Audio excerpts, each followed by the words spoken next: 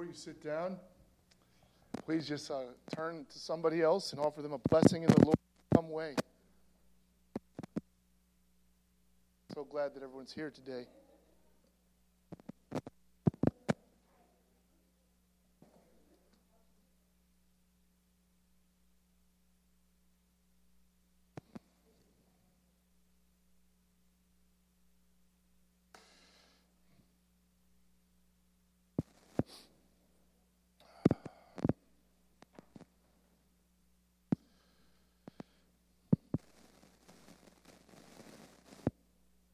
For Jesus, Good Friday was the most painful,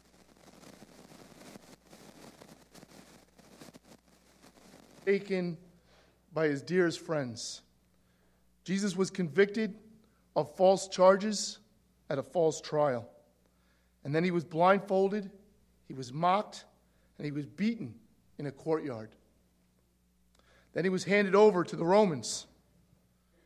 And the Romans took him and they brutally whipped him with a cat of nine tails.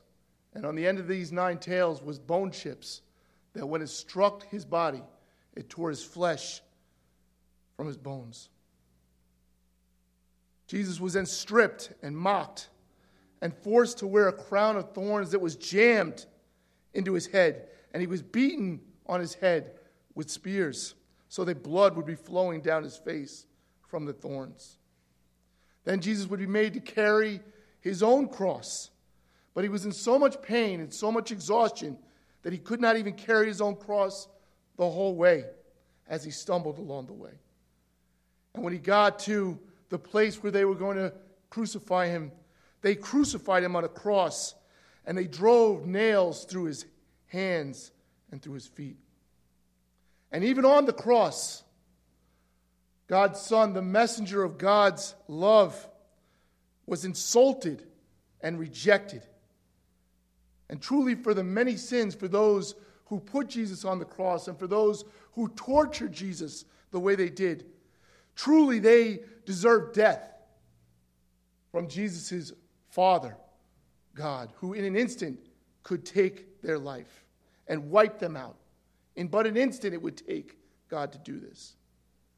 But Jesus' first words on the cross was a prayer to his heavenly Father to not have them put to death for the consequence of their sin, but to be forgiven of their sin. And he said, as he's on the cross, his very first words were, "Father, forgive them, for they know not what they do."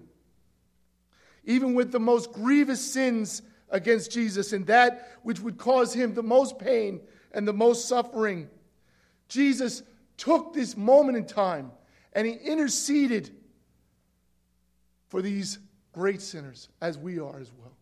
He interceded for them before his Father, and he begged, he requested a pardon of forgiveness for them.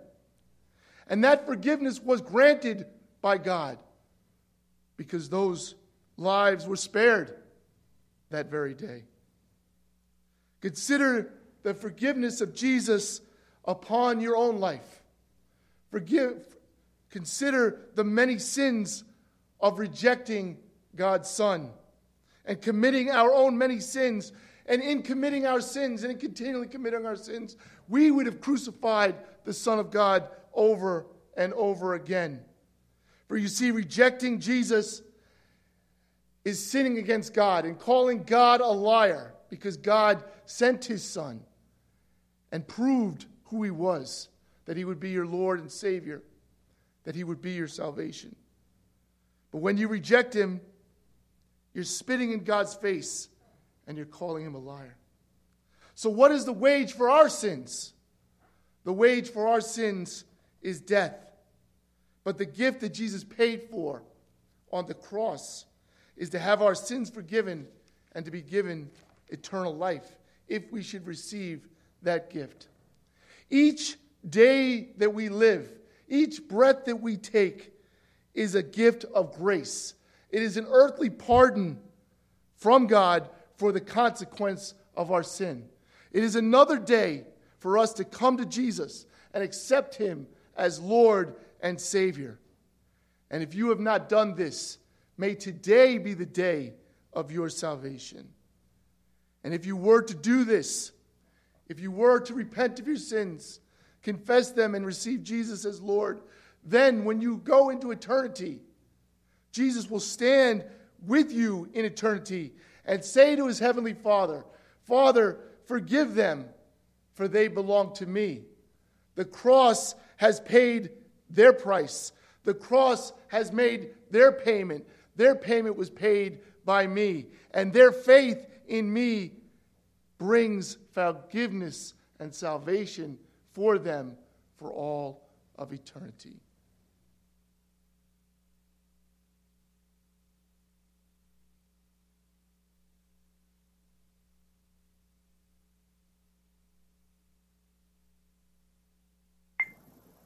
Well, good evening, my brothers and sisters. It's truly an honor to bring a short message from God's Word tonight. I do want to thank John for putting all this together. John, we couldn't do this without you, to be perfectly honest. Tonight we're going to look at the penitent thief, or the criminal on the cross, a very popular story with implications that are so widespread we could not even touch the surface at this point. But we can certainly glean some valuable information from these verses. And we're going to look at Luke chapter 23, verse 39, but we're going to back it up to verse 33 to start. So Luke 23, starting in verse 33. When they came to the place called the Skull, they crucified him there, along with the criminals, one on his right, the other on his left. Jesus said, Father, forgive them, for they do not know what they are doing. And they divided up his clothes by casting lots. The people stood watching, and the rulers even sneered at him. They said, He saved others, let him save himself, if he is God's Messiah, the chosen one. The soldiers also came up and mocked him. They offered him wine, vinegar, and said, If you are the king of the Jews, save yourself. There was a written notice above him, which read, This is the King of the Jews. And here we are at verse 39, where our story starts. One of the criminals who hung there hurled insults at him. Are you the Messiah? Save yourself and us. But the other criminal rebuked him. Don't you fear God, he said, since you are under the same sentence? We are punished justly for what we are getting, what our deeds deserve. But this man has done nothing wrong. Then he said, Jesus, remember me when you come into your kingdom. Jesus answered him, Truly, I tell you, today you will be with me in paradise. Let's just have one moment of prayer. Lord, thank you so much for this story. The implications are so profound. Allow us to touch on a few points and bring away something from this story that will change us to be more like Jesus. In his name, amen. Wow, what a story. Talk about deathbed conversions. This guy was on his literal deathbed. But what we notice is a couple of very interesting things from this. Verse 39, if you are the Christ, save yourself and us. And verse 42, Lord, remember me when you come into your kingdom. What's interesting is both criminals are crying out for help. The first one, save yourself and us. The second, remember me when you come into your kingdom. The interesting thing is the first one does so out of unbelief, because in all likelihood, when he came down, if he was being rescued from the cross, he'd go back to his life of crime. And that's the save us, what he was looking for. While the other does so out of faith that Jesus can save him towards a heavenly kingdom, which the first one acknowledges no wrong and criticizes Jesus, but the second acknowledges his guilt and Jesus' innocence. The first guy wants to be freed so he can resume his life of crime in all likelihood. But the second asks Jesus to remember him so that when he comes into his kingdom, really this is a more significant vision of salvation. But what happens? The first receives nothing, but the second received all that he asked. Verse 42, Lord, remember me when you come into your kingdom. Now, this is an astonishing statement by a criminal who's about to die. What kingdom? Well, how did he even know that Jesus was going to a kingdom, or Jesus was a king? Well, some commentators are saying that there's a very good possibility that this man had seen or heard Jesus, or at least he heard about him, from a friend or a family member who testified about Jesus. Maybe the friend brought him to see Jesus and say, oh, you got to see this guy. He's doing miracles, talking about a kingdom that he's... And maybe these words got planted in this man's heart that God kept tucked there until this very time and brought them to fruition. And it just goes to show you that a word of testimony, a word about Jesus, a verse, is so valuable that God can use it years later. And some commentators say that this very thing happened, that this guy would have no other way to know that Jesus was a king and had a kingdom unless someone told him about it. And it goes to show you that we do planting and watering, but God brings the increase, and we actually never know if that increase comes and when God chooses to do so. And finally, Jesus says, assuredly, in verse 43, assuredly I tell you today, you will be with me in paradise. Wow. What a statement from the one who is actually freeing him from his sins at this very moment. Jesus' Godhead ability and his deity is the only one allowed to forgive this man's sins, and he does so. And he's doing it on the very day, in the very moment, he's actually paying for the man's sins. Holy cow, that is phenomenal and awesome. So let's just have a quick word of prayer and thanksgiving. God, this is phenomenal.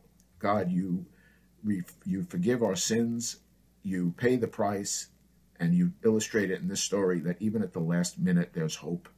We do so thank you for that, Father, in Jesus' name. Amen.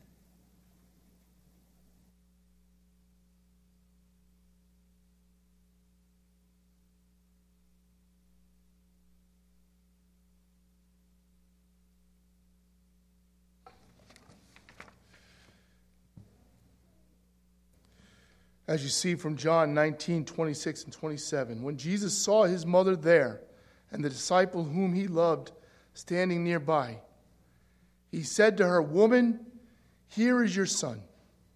And to the disciple, who was John, "Here is your mother." From that time on, this disciple took her into his home. Jesus is on the cross at this time, and he's facing unbelievable torture and pain in his body. He's already faced it, and he continues to face it. Then being nailed to a cross and having blood spilling out from his face from the thorns that are jammed in his head. He has swollen and battered eyes because for sure the Romans enjoyed beating his face.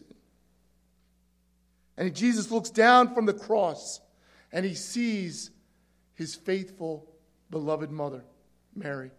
And he sees his faithful, beloved apostle, John. And as he looked down with the weight of all the sins of all of us on that cross, the world was crushing him. The sins were crushing him. And yet Jesus, our wonderful and caring Savior, he looked upon his mother and he gave us a lesson of how valuable each person is, how valuable you are to the Lord. Because the scripture would say, and Jesus would say in the Sermon on the Mount, that God knows, he cares about the very hairs on your head, and he has them numbered. And for his mother, he would look down upon her, and he would know that she needed something from him. And she would need to know how valuable she was to him. So Jesus would provide the gift for her of a spiritual son who would care for her for the rest of her life. Jesus would have her physical needs met. He would have for her always to be in a home for her to live in and be cared for by a spiritual family. Because in Jesus' time, when a woman was by herself, she could be left destitute with no one to care for her. Jesus took care of that on the cross. Jesus would provide for her a church where her faith would grow and be sustained, and where she would always be loved and protected and comforted and strengthened and encouraged. Does not your church do that for you as well? Amen. I pray that it does. Jesus knew his mother. And Jesus knew that his mother had treasured in her heart who exactly Jesus was. And she knew who Jesus was. She knew that Jesus was God's son. She knew that he was Lord of all. She knew he was Savior of the world. She knew that this day would come. But she also knew that he was her baby boy. And today was the darkest of days for her. The darkest hour in her life would be this very day when she would see her son on that cross in that tortured state. She would see that her son was dying for the sins of the world. And yet in her darkest hour, she watched him and she was there. She wanted him to know that she was there, that she would always love him and stand by his side. In his life and even after his life, she would do this. And Mary's eyes never left her son. And she hoped to give him strength and to assure him that he was loved. Jesus would look at his mother and give her that exact same love in return. Jesus would, from the cross, provide comfort and strength to endure not only this moment in time that she had to watch this happen, to not only give her comfort in this time, but to give her strength and to provide joy for the rest of her life. Jesus doesn't always take the pain away in the moment. Sometimes the pain even lasts a lifetime. But Jesus provides the encouragement and the strength to see it through. And he promises that he's always there for you. And he'll provide people to be there for you. And Jesus knew that John, his beloved friend, was that person. And it was a gift to him as well that he should have a mother and the mother should have a son. Jesus provided for her mother a spiritual son and a spiritual family in the early church. In Acts 1:14 it says, they, being the church, all joined together constantly in prayer, along with the women, and Mary, the mother of Jesus, and with his brothers. They were all together in this church. Consider how much Jesus loved his mother and provided for all of her needs. And he even provided for her a spiritual son and a spiritual family to care for her. How valuable she was, how valuable you are to the Lord. Jesus died for your sins so that you could live with God in eternity in heaven. But how great the love of Jesus is for you, that Jesus has not only saved you for eternity, but he has given to you a spiritual family for you to come to and to be encouraged and to be strengthened and to be comforted and to pray for you and to help you to grow in your faith. Jesus knew he would never leave you alone, that he's always with you. He never forsake you. But he wanted you to know a very practical and earthly truth, that he would bring you to a church family. And this is your church family. And you are always welcome here. But always remember the love of Jesus and what Jesus did for you. What he did for his mother on the cross, he has done for you as well. Thank you, Lord Jesus, for loving me and for loving you in every way. Every way.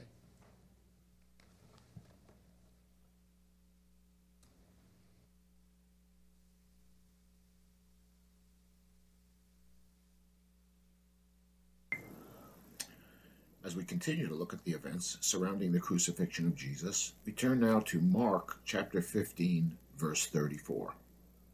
Let's read it. At noon, darkness came over the whole land until 3 in the afternoon.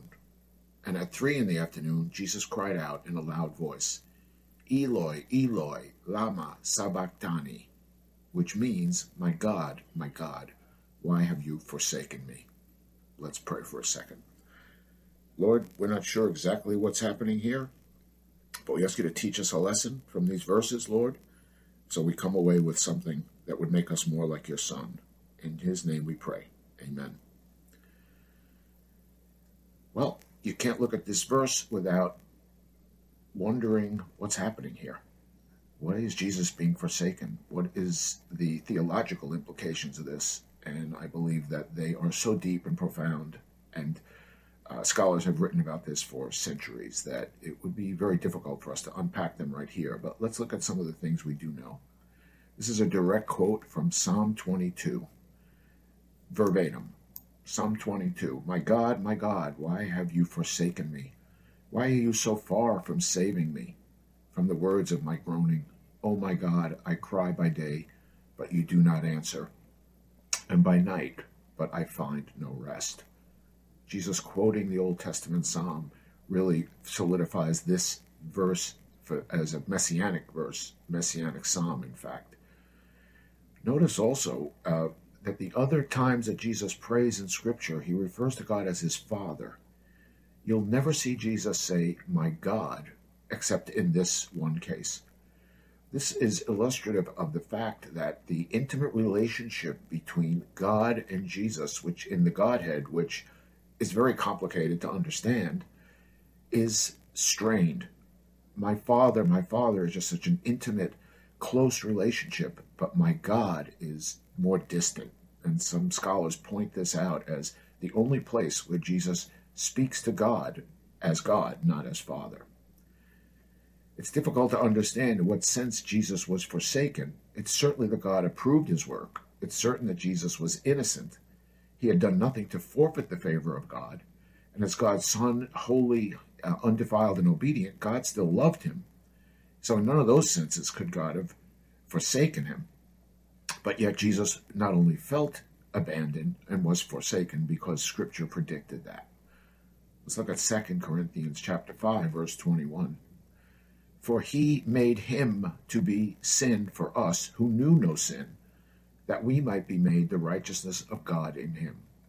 The NIV makes it a little clearer. God made him who knew no sin to be sin for us, so that we might become the righteousness of God in him. Galatians 3:13.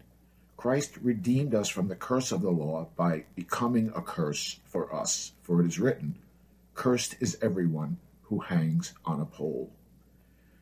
So this is what transpired at the cross. The sinless one who was made sin, and the full hammer of God's wrath was poured out on Jesus. What does that all mean? How do we understand that? What can we take away from that?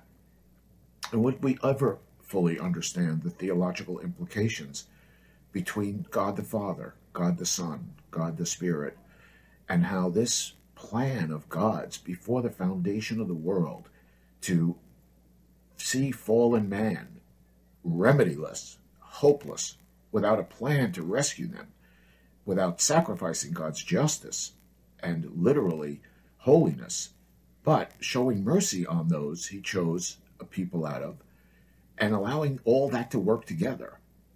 God came up with this plan that he would sacrifice his son, told right from the very beginning of Genesis that this was the plan that God had to pay the penalty that he himself had extracted. And this is not a story that could have been made up by mankind. This has to be a godly story. The wisdom of this is so profound.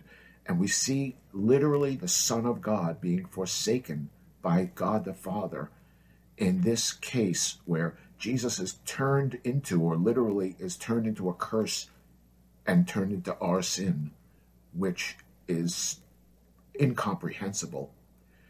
So what do we take away from this? Well, it's difficult. I mean, these volumes have been written about this, and there is much confusion as to what it means. But what we do know is that the seriousness of sin, the consequences of sin are dire, and the existence of hell and the punishment that God had to endure this to keep us from must be unimaginable. So when we think of what we were spared from, we see the remedy of the cross as the only cure. We can only imagine the dire, terrible nature of the penalty we would have suffered. And for that, God, we are eternally grateful. Let's pray. Lord, you spared us from this, but you did not spare your own Son. We do so thank you, Lord, and will into eternity. In the name of Jesus, amen.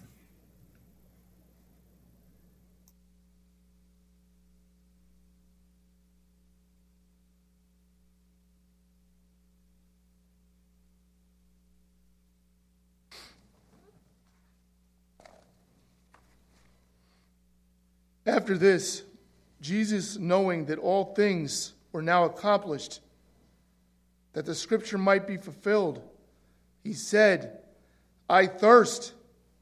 Now a vessel full of sour wine was sitting there, and they filled a sponge with sour wine, put it on a hyssop, and put it to his mouth. Jesus has been on the cross now for nearly 6 hours in excruciating pain, as every time that he took a breath with his lungs filled with air, every time he took a breath, there was pain.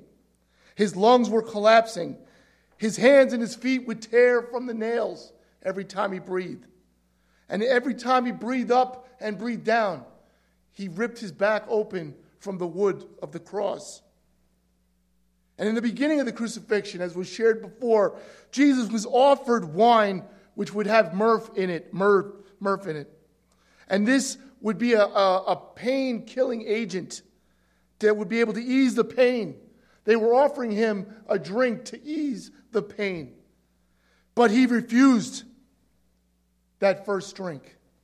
Jesus would need a clear mind and as much energy as he could muster so that he would complete his sermon on the cross, so that he would be able to minister to others, to forgive others even from the cross, to grant salvation to a repentant thief, to comfort his mother, and to take all of our sins upon his own body. The sermon still needed to be told, and the work of salvation needed to be accomplished in completing God's plan on the cross. So Jesus didn't take that first drink. But now that all the ministry and the purposes have been fulfilled, Jesus expresses his earthly thirst as to assure that he would let us know that he was a man who was enduring every ounce of the excruciating pain of being crucified. That he was a human man who was going through this. There was no easy path for the Son of God in the crucifixion. Jesus' thirst was a reminder that he was fully man as well as being fully God. And in this time, imagine this, that in the 6 hours on the cross and the time that he was tortured by the Romans and the time of the trial before that, he probably didn't drink or eat anything.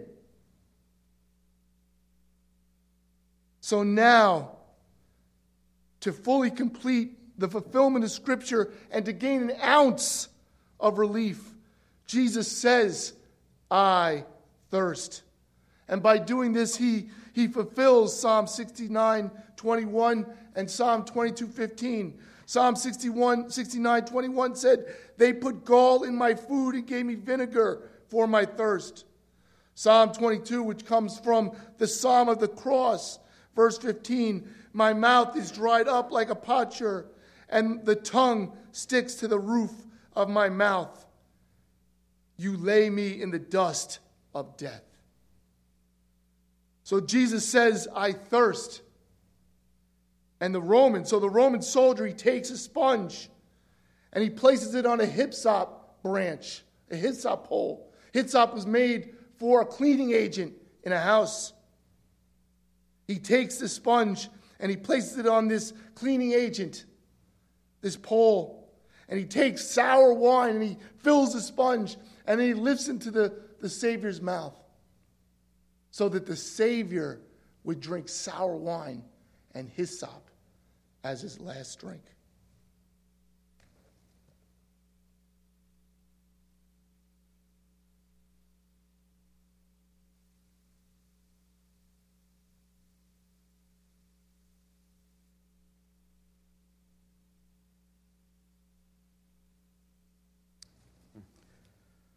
we now come to the sixth words Jesus uttered from the cross. John 19:30 reads, "When he had received the drink, Jesus said, 'It is finished.' With that, he bowed his head and gave up his spirit." But what exactly was finished? And what did Jesus mean by that word, finished? Well, when I was a new Christian back in the 1980s, I thought Jesus was meekly saying, "My life is over and I'm ready to die." But in fact, that is not at all the case. To better understand what it is, we need to understand why Jesus came to earth. That is, we need to understand what Jesus came to accomplish. Scripture makes it clear what it is. John 1:29 says, "Look, the Lamb of God who takes away the sin of the world." Luke 19:10 reads, "For the Son of Man came to seek and to save what was lost." Mark 10:45 reads, "For even the Son of Man did not come to be served, but to serve, and to give his life as a ransom for many." 1 Timothy 1:15, "Jesus Christ came into the world to save sinners." 1 John 3:5, "But you know that he appeared so that he might take away our sins." So if I'm going to summarize these verses, we can say that Jesus came to earth to give his life as a ransom, to save his people, that's us, from their sins. We also need to understand, what does finished mean? The word finished comes from the Greek word telos, which means end. The words completed, finished, accomplished descend from this word. By dying on the cross, Jesus finished, completed, accomplished what he had set out to do, to save his people from their sins. We also know from Scripture that Jesus had a clear view of what would happen to him. He used a metaphor to drink the cup to represent the horrific suffering he would endure for us. When James and John asked Jesus to let them sit on each side of him in his glory, Jesus replied in Mark 10:38, "Can you drink the cup I drink?" As Jesus prayed in the Garden of Gethsemane the night before his crucifixion, Luke 22:42 tells us one of Jesus' prayers. "Father, if you are willing, take this cup from me, yet not my will, but yours be done." When Simon Peter cut off the right ear of the high priest's servant, Jesus rebuked him. John 18:11 says, Jesus commanded Peter, "Put your sword away. Shall I not drink the cup the Father has given me?" The cross, in all its horror and its redemptive power to bear the sins of the world, hung heavily on Jesus during his last days in the flesh. His struggle at the Garden of Gethsemane was the climax. This was the point at which he surrendered ultimately to the Father's will. So Jesus was willing to drink the cup, to endure tremendous pain and suffering, to accomplish the Father's will. And now the cup has been drunk. The sins of the world, of those who believe in him, have been taken away. Those who were lost have now been found. The life of our Lord and Savior was given up as a ransom to pay the price for our sins. We sinners have been saved for all eternity. This sacrifice is final and never has to be repeated. It is finished. Thank you, Lord Jesus, for finishing it, because it is finished.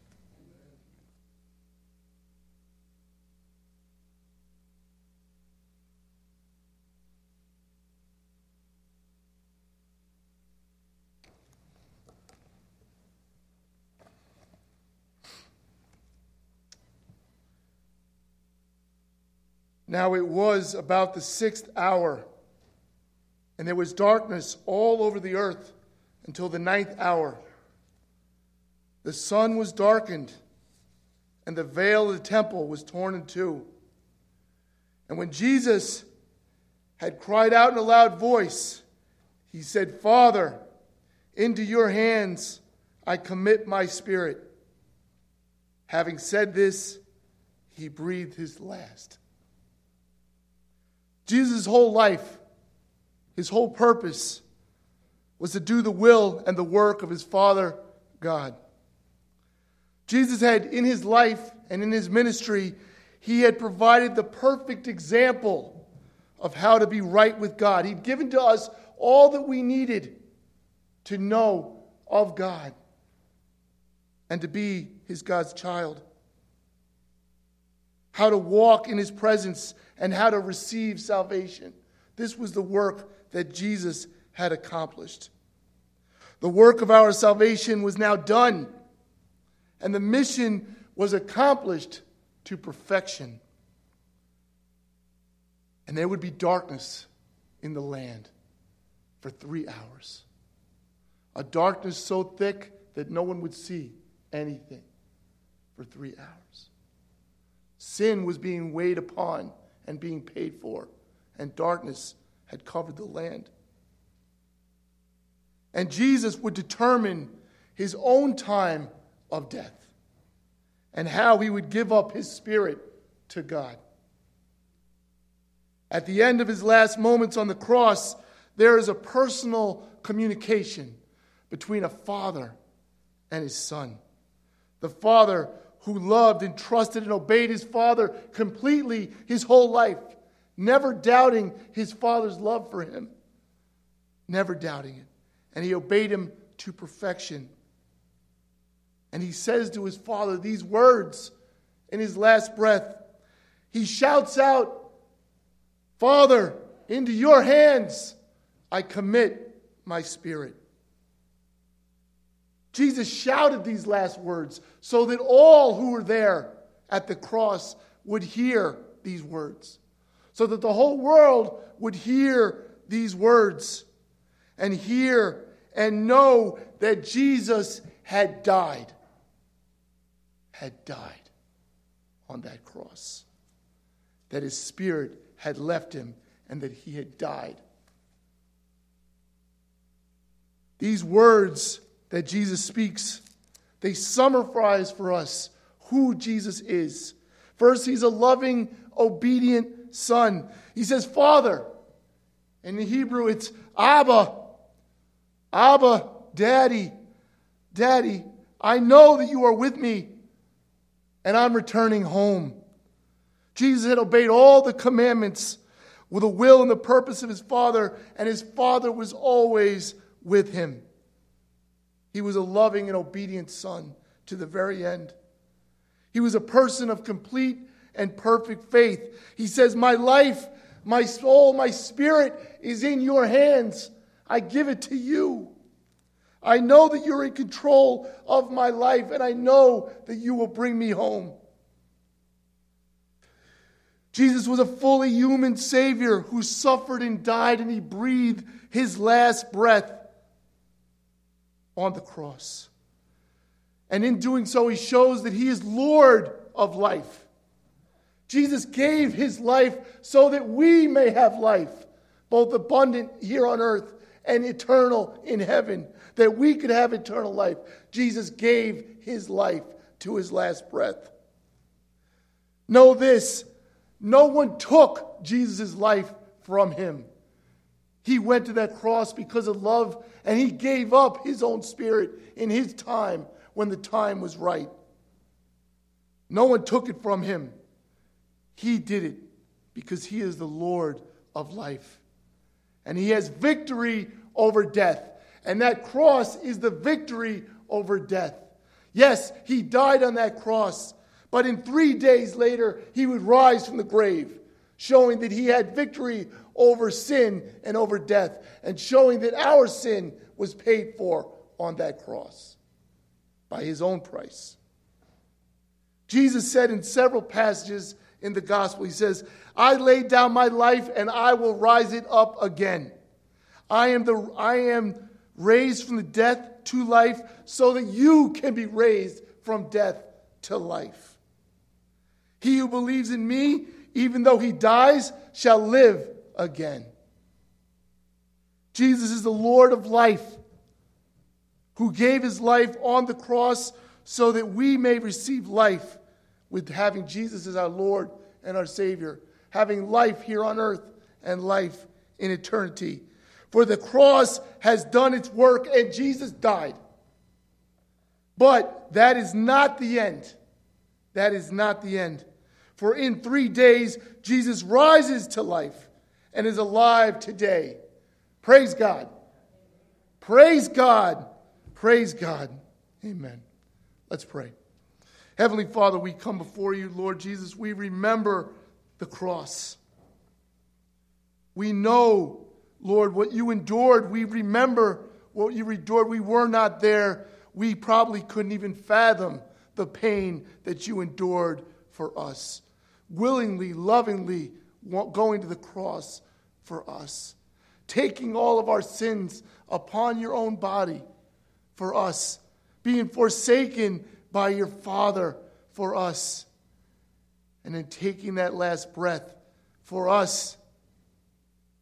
And Lord, how grateful we are for that sacrifice and that payment so that we can have life with you. And Lord, how wonderful it is that you proved the work of the cross in 3 days' time when the stone was rolled away and you rose from the grave and you're alive today. Thank you, Lord Jesus. May you be blessed by the praises and the love of your people this day. We love you so much, and we thank you for what you have done for us. Help us to live for you. In Jesus' name, amen.